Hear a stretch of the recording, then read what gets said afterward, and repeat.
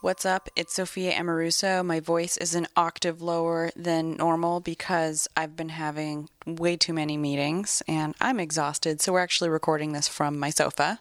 So if you guys haven't listened to the latest podcast in the Girl Boss Radio Network, because we are a network, there are four shows now in the Girl Boss Radio Network. Jen Gotch, the founder of Bando, has a really great new show called Jen Gotch is Okay Sometimes. That's really a personal kind of diary of her life and living with mental illness, and is really centered around making all of us feel less alone. And it's probably the funniest podcast I've ever heard. So go check it out anywhere podcasts are found, in Apple Podcasts.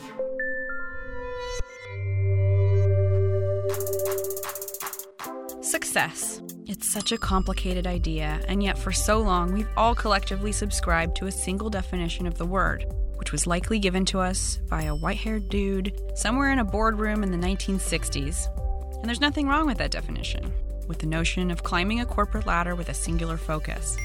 But it's time to make space for a few other definitions, for side hustles and well-being and failing forward, and for the idea that success is a wild ride, not the destination at the end of it. Join me for a journey into the lives of women who are redefining success and paving the way for others with grit and grace. I'm Sophia Amoruso, the founder and CEO of Girl Boss Media, and this is Girl Boss Radio.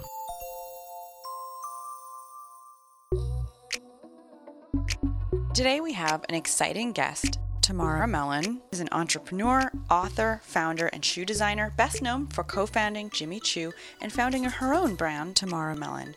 In 1996, at the age of 27, she left her job as an accessories editor at British Vogue to co-found a company with a then unknown East London cobbler named Jimmy Choo. I booked myself into rehab. Before I went in, I called Jimmy and I said, can I take a meeting with you? And I said, look, I have this idea to start this business. I've been photographing your shoes and putting them in Vogue for the last 5 years, right? And so I laid out this plan and I said, I'm just going away for a few weeks and I'll call you when I get back. I didn't say where I was going. Over the following 16 years, she built one of the most recognizable luxury brands in the world. Jimmy Choo became a multi-million-dollar empire, sold in Harrods and Saks Fifth Avenue, a favorite amongst celebrities, and a bit of a cultural phenomenon with its frequent mentions on Sex and the City. I did a group with a bunch of feathers on shoes, and I think that was one of the first times it appeared where Sarah Jessica Parker was running to catch a ferry and she was screaming, I lost my chew, I lost my chew. Through her time there, she discovered what she loves to do most, design shoes and break rules. In 2011, she sold her stake in Jimmy Choo for a reported $135 million.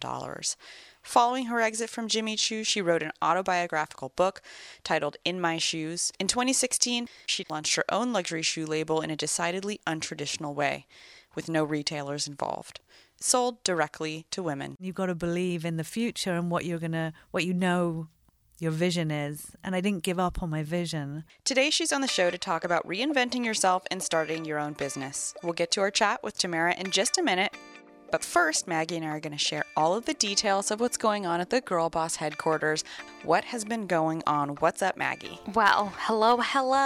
As I'm holding a puppy. This is like FM radio. Hello. Welcome. So over at Girl Boss, we have a piece on job interviews and great questions to ask while you're in them. So as we know, the interview is one of the most important parts of hiring. And right? stressful. It is stressful, and everybody it's hard when you start interviewing, more than a couple people, things start blending. Mm-hmm. So questions are definitely important on both sides, the job applicant and the company, just to make sure it's a fit on both sides. Yeah.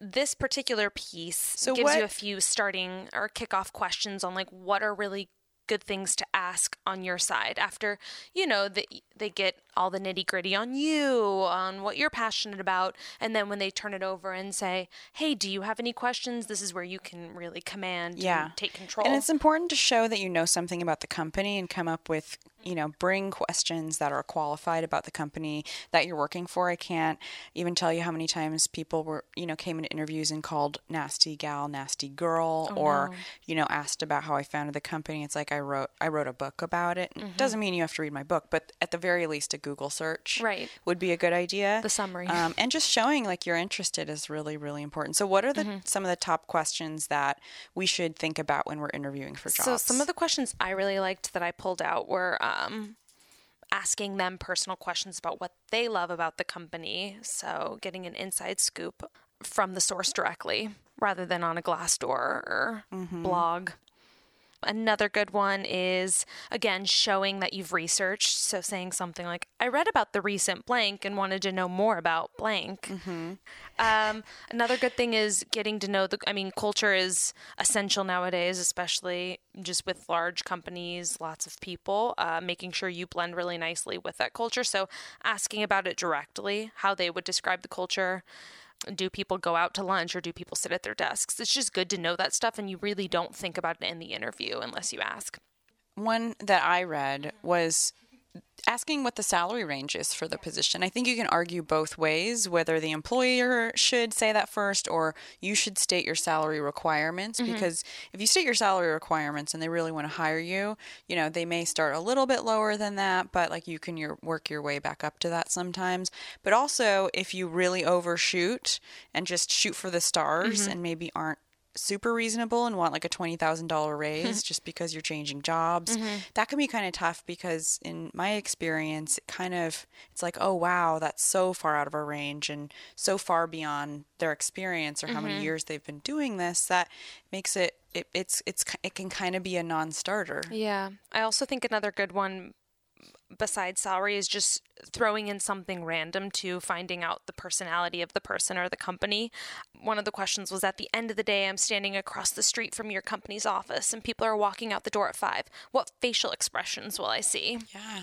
That's kind of an interesting question. I personally never asked that. I mean, it's kind of cool when people leave together and they're like, let's go do something. Or what I saw at the rally, which, I mean, I don't want to, it's really the team that I would, defer to for how happy they are at Girl Boss. It seems like people are pretty happy, but to work so hard at the Girl Boss rally and have a team that's like best job ever and not feel like they just got like, worked to the bone, but like we're energized at the end of the day.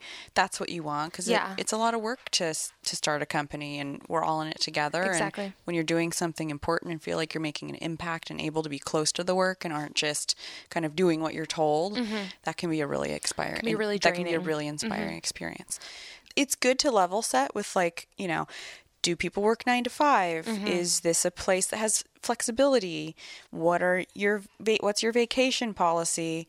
I think the wrong kind of employer may hear questions like, what's your vacation policy? Or, how soon can I move up in the role as like, I'm here for the wrong reasons. Especially like, how fast can I move up in the role? Because you want people who are excited about the job that you're interviewing them for. I agree. But I do think that sussing out flexibility is an important piece of the job, and whether or not you're going to be supported when you take a vacation, because I think a lot of people assume that their boss isn't going to be happy about it. And there probably are some environments where that is the case. And it is up to the boss to set that example, as Patty McCord said on her episode of Girl Boss Radio. But that's something I've learned to do, and I'm going to Hawaii next week. Yeah. You know what else I think is a good question or something to ask about is where the future of the company and the position are going, because a lot of times people end up moving departments, or the whole thing is restructured. So it's totally. Like, if you don't have that futuristic goal or that vision, then it's like you're just kind of sitting in this one particular part. And so it's not like, is there going to be movement in the future? Totally. Yeah. Upward mobility. Yeah. Fun. Lots of questions. And you can find that on girlboss.com, where we publish so much great content every day. It's called 10 Questions You Should Definitely Ask in Your Next Job Interview. Definitely.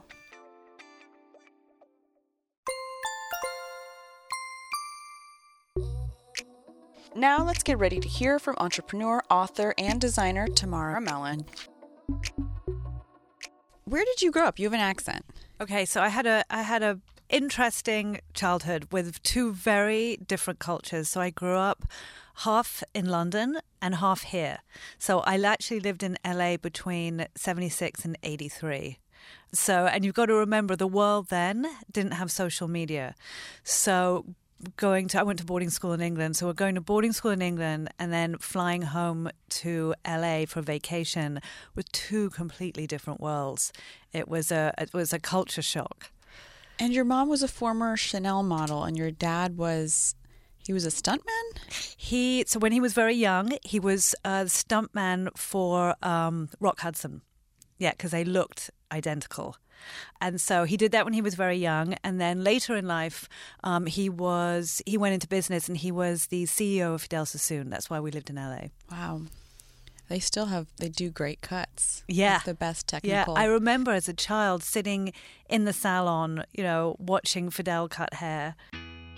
Tamara's father was also an amazing businessman, known for his position as CEO of Vidal Sassoon. She explained how her father inspired her to become a businesswoman and what she learned from him. My father was a great inspiration and mentor to me. And growing up, I always certainly thought I want to be like my dad more than I wanted to be like my mother. Mm-hmm. He was the one that really inspired me. And yeah, I think being around my father, being around Fidel, who, Fidel was always really into design. He loved architecture. He loved art. If you look at his haircuts, they're very architectural. So, and then on my father on the business side, and what they did with Sassoon in the early days was really interesting. They really were entrepreneurial and they really thought outside the box. Like they would do things, they were the first people to do designer shampoo. No one had thought about it as a luxury product. Fidel was the first hairdresser to become famous. There was nobody known for hairdressing before Fidel. They turned him into a celebrity. And I remember my dad saying to me, they used to take Fidel to Japan and they would put him on stage and sell tickets like it was a rock concert. And it was so they were really, I think creative, and I think I absorbed a lot of that sort of outside of the box thinking, different ways to do things. Wow. And you didn't end up going to college? No, I dropped out of high school. Wow. So I actually don't even have a high school education. So, so it really does prove if you want to do something, you can do it. Yeah, I left school at 16. I went to what is now, when I look back, I'm like, my God, how ridiculous was this? But it's called a finishing school in Switzerland, where they don't really exist anymore. Princess Diana actually went to the same school. And what you do there is you learn French, cooking, sewing, etiquette, and skiing. Wow, and that was your choice? Skiing? What a combo. I know, what a crazy, right? And you know what? I think it's very old-fashioned, and what it was doing, I guess, was setting you up to run a household. Yeah. Which was actually no use to me at all because I have no skills in the kitchen or doing any of those things. Are you a good skier? And I actually went into business. I am a good skier. I bet. You went to school for it. Wait, so did you go to finishing school as a choice, or was that something your family pushed you into? You know what? I think it was just because I didn't know what to do. And I had a couple of girlfriends that I was really close to going there. So I thought, sounds like a good idea. So I'll go where they're going. I mean, it sounds kind of fun. It was, looking back, it was an amazing year. And in a way, like if somebody wanted to take a gap year and do something interesting, I would go to Switzerland, go to school for a year. Yeah. Do you feel like it helped you or hurt you not going to college? It didn't hurt me. Work-wise, I think, because I actually started working from the ground up. I started working on a shop floor selling clothes. So I learned the fashion industry really right from the ground floor, serving customers. I think where it hurt me was my confidence. I think if I had had a business degree from college, I think it would have given me a lot more confidence and I would have understood the business language or the language of business, which I had to learn on the go. Particularly when I started Jimmy Choo, my goal, I wanted to make beautiful shoes, but I didn't understand business or investment bankers or finance or private equity or any of the things that I was going to have to face. And I had to learn it on the go, which was really tough. And so I think from a confidence level, I think college is good. Like I'm so happy my daughter wants to get an MBA in business, and I'm so happy because that will set her up for whatever she does. Yeah, I think what people don't realize is, they think maybe I thought at some point in my life that when people who went and got MBAs were just like total squares, and like you can be a business owner and you can, but you can be a business owner and just be creative, and you can, but you have such a huge advantage knowing what the people who are making you sign contracts, giving you money, holding you accountable for the money that they've given you, that if you know what they know, you can operate in their world much better. And if you don't know, the learning curve is just massive. And it's massive. And also you can protect yourself if you I've experienced the same thing. I'm still experiencing it because I didn't go to college either. Yeah. Tamara Mellon has said that she simply couldn't have done what she did at Jimmy Choo without that experience. She revealed why working a job in retail was so valuable to her career and exactly how it helped her in building Jimmy Choo. I don't think there's any way that I could have built Jimmy Choo if I didn't have those experiences. You know, when I started Jimmy Choo, I had 10 years experience in the fashion industry. People often think it was like just kind of moonshot, right? Overnight success, but it wasn't.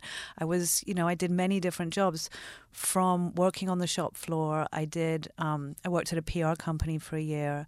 I worked at a magazine called Mirabella, and then I worked at Vogue for 5 years. But I think just starting on the shop floor, it taught me how to serve a customer, how to interact with a customer, how to organize a stockroom. So when I actually started Jimmy Choo, I knew how to run a store. Those things were invaluable. And when I started Jimmy Choo, I did also serve customers on the shop floor, and then my office was like in the basement of this tiny little store with sort of no windows, and I was practically sitting in a cupboard, but I would run up and down in between dealing with the factories in Italy to serve a customer on the shop floor. Yeah, I want to hear more about that because, starting a business for anybody is such a learning curve, but doing it, I think, in a time where we couldn't Google how to do this, or had like some kind of system that would, print shipping labels for us, or all the things, all of the tools that this like new world affords us that are, there's more and more every day. I think there's also a crazy pressure on kids today to have huge success too young. There are all these sort of tech startup stories of people dropping out of college and, being founders of giant like social media companies. And I think that actually, there's a lot of too much pressure on kids to do stuff too quickly without actually just putting the years in. Almost kind of like, like we did, you pay your dues and you learn the industry. And I think there's so much pressure they put on themselves now to have too much success too young. If that's your goal and that's your mission, then I support it, go for it. But I don't think you should put that kind of pressure on yourself, think that if someone else is doing it, I have to do it too. And her last job before starting Jimmy Choo was as an accessories editor at British Vogue. She actually got fired from this job, which was the catalyst to start her company. She shared why she was let go from Vogue, what she learned from it, and why it was the best thing that ever happened to her. I was drinking and I was doing drugs and I was getting really out of control. And so what I was doing, I was going in late. I was leaving early. I wasn't focused on what I was doing, which was a shame because I was really good at what I did. Yeah. And I remember the woman who fired me, Anna Harvey, who's just a couple of years ago left Vogue. She had a long career there. And I remember her taking me into her office and saying, Tamara, we think you've outgrown your job. And I was like, that's a very nice way to put it. Wow. But it was the best thing that ever happened to me because that was the moment I straightened myself out. And I actually checked myself into rehab with a determination, turning my life around, because I got scared enough. There was enough fear that I thought, what's going to happen to me if I don't straighten this out? Right. So you're sober? Yeah, 23 years. Wow. I stopped drinking like 8 or 9 months ago. Congratulations. Thanks. Yeah, it wasn't, nothing like really hit rock bottom, and I'm not sure, I don't think I'm an alcoholic, but I like wine so much. And I guess when you're like showing up to meetings with like a hangover a couple days a week, you might have a problem, I guess. So it's really nice to quit drinking. I recommend it. It's nice to feel clear-headed. I really highly recommend it. Yeah, my brain works just so differently. Yeah, and you probably sleep better. I always sleep fine, but I wake up feeling a lot better. So you got fired from Vogue, and then what? I had an idea that I wanted to start Jimmy Choo while I was at Vogue. So what I did, I got fired. I booked myself into rehab. Before I went in, I called Jimmy and I said, can I take a meeting with you? So I took a meeting with him and I said, look, I have this idea to start this business. I've been, photographing your shoes and putting them in Vogue for the last 5 years, right? And so I laid out this sort of plan, this overview of this plan that I had, and I said, I'm just going away for a few weeks and I'll call you when I get back. I didn't say where I was going. And so I went to rehab for a month and I called him when I got out and then went down and took another meeting with him. That's kind of how it started. But what that light bulb moment to start the business was because I was the accessories editor. And in the early 90s, there was only a shoe company called Manolo Blahnik. Literally nobody else did shoes. None of the big luxury companies, did. I don't know if that counts. So Jimmy was a cobbler in the East End of London, and I would go to him to make things for shoots. So I'd go down there and I'd say, you know what, I'm doing a story and it's all based on roses right now. So let's make a pair of sandals and can we put a rose here? Or, I want studs here and I want the heel like this. So he'd make the shoe. Then I'd photograph it and I'd give him a credit in Vogue. So my thinking was, that's a great platform to start a business. There's his name is known because we keep putting in Vogue, but there's no business and there's nowhere to buy the shoes. When she met Jimmy Choo, he was just an unknown cobbler making shoes on the streets of London with no intentions of becoming anything more than that. So I was curious, how did Tamara convince a man with no real business aspirations to help her create what later became one of the most iconic luxury brands?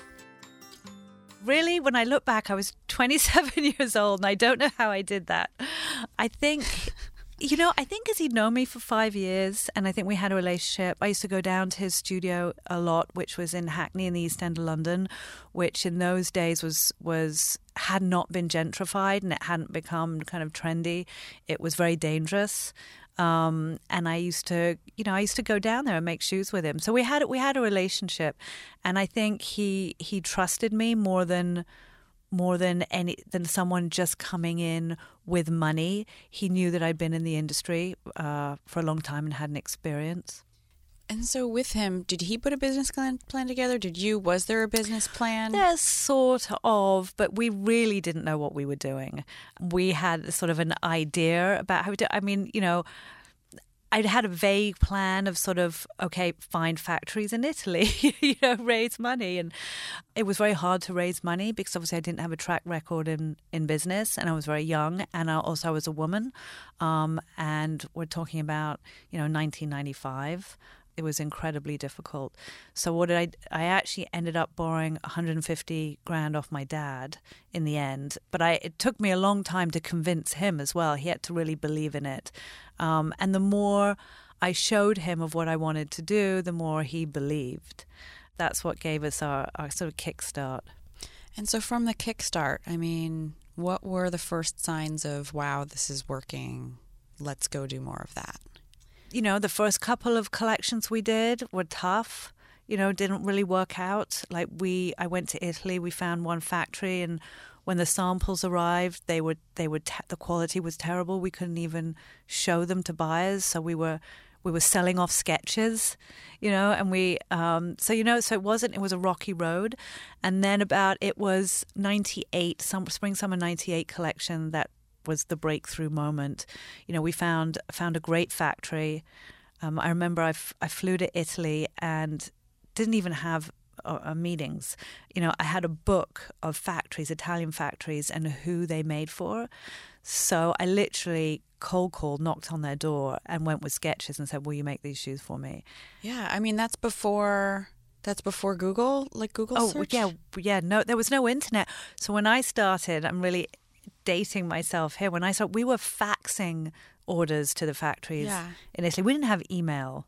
I mean, and it's like in every generation, I think what smart entrepreneurs do is reverse engineer things. It's like, oh, well, if it worked for that fashion house, like certainly the quality of those shoes will be great. They must be a good partner. And that's something that I've done over the course of my career that I don't know if everybody does naturally. But just as a piece of advice to our listeners, like, you can learn almost anything by being really creative with Google searches. And I think you had to probably be a lot more creative when you were faxing things. Yes. So how long after you launched Jimmy Choo did the brand appear on Sex and the City? Oh, it happened pretty quickly. It was that collection. Wow. I did a group with a bunch of feathers on shoes. And I think that was one of the first times it appeared, where Sarah Jessica Parker was running to catch a ferry, and she was screaming, "I lost my chew! I lost my chew!" Wow. That was, and we didn't even know it was going to happen. So what happened was Candice Bushnell was in London, and I'd opened a tiny little store that was probably about the size of this room. And she came into the store and she fell in love with the shoes. And that's why she wrote them into the script. Selling shoes is fun. I've sold shoes many times. And there's something just about, like, shoes and books. They sit on a shelf, like, very... And jewelry's nice too, because it just they show up in these, like, compact, yes, packages. Shoes are like boxes, and I don't know. There's an emotional about it. Yeah, that too. I've laced up many a shoe and put them on many a foot. So what happened once the brand wound up on Sex and the City? Did that change your business? It was, I think what that did, it was name awareness to a much broader audience than we could have reached just by being in glossy magazines. Being on TV, there's a much bigger audience. So that really helped sort of turn us into a household name. And at some point the company sold. How long after you founded it was So 16 years later, okay. I finally sold and walked away. I mean, over the course of the time, Jimmy sold his shares early on. He sold his shares in 2001, and that's how private equity came into the business. They bought his shares. So we went through a sales process actually 4 times, which I wouldn't recommend to anybody to do. It was incredibly disruptive to the business and stressful, and I don't think was good for the long-term viability of the business, actually, because you have people that come in who your goals are not aligned. They want to get in and out quickly, make money, and the founder of a business, you really care about the business, you care about the people in it, you care about the quality of the product. So after the 4th time of going through that, I thought, you know what, I don't really like the culture here anymore. I don't like what's happened to the product. And, I thought to myself, okay, I'm either young enough, I leave now, and I could start again. I'm just young enough. I'm on the border, and I could start again and build a company with a culture that I'm really proud of, and a culture that's really female focused.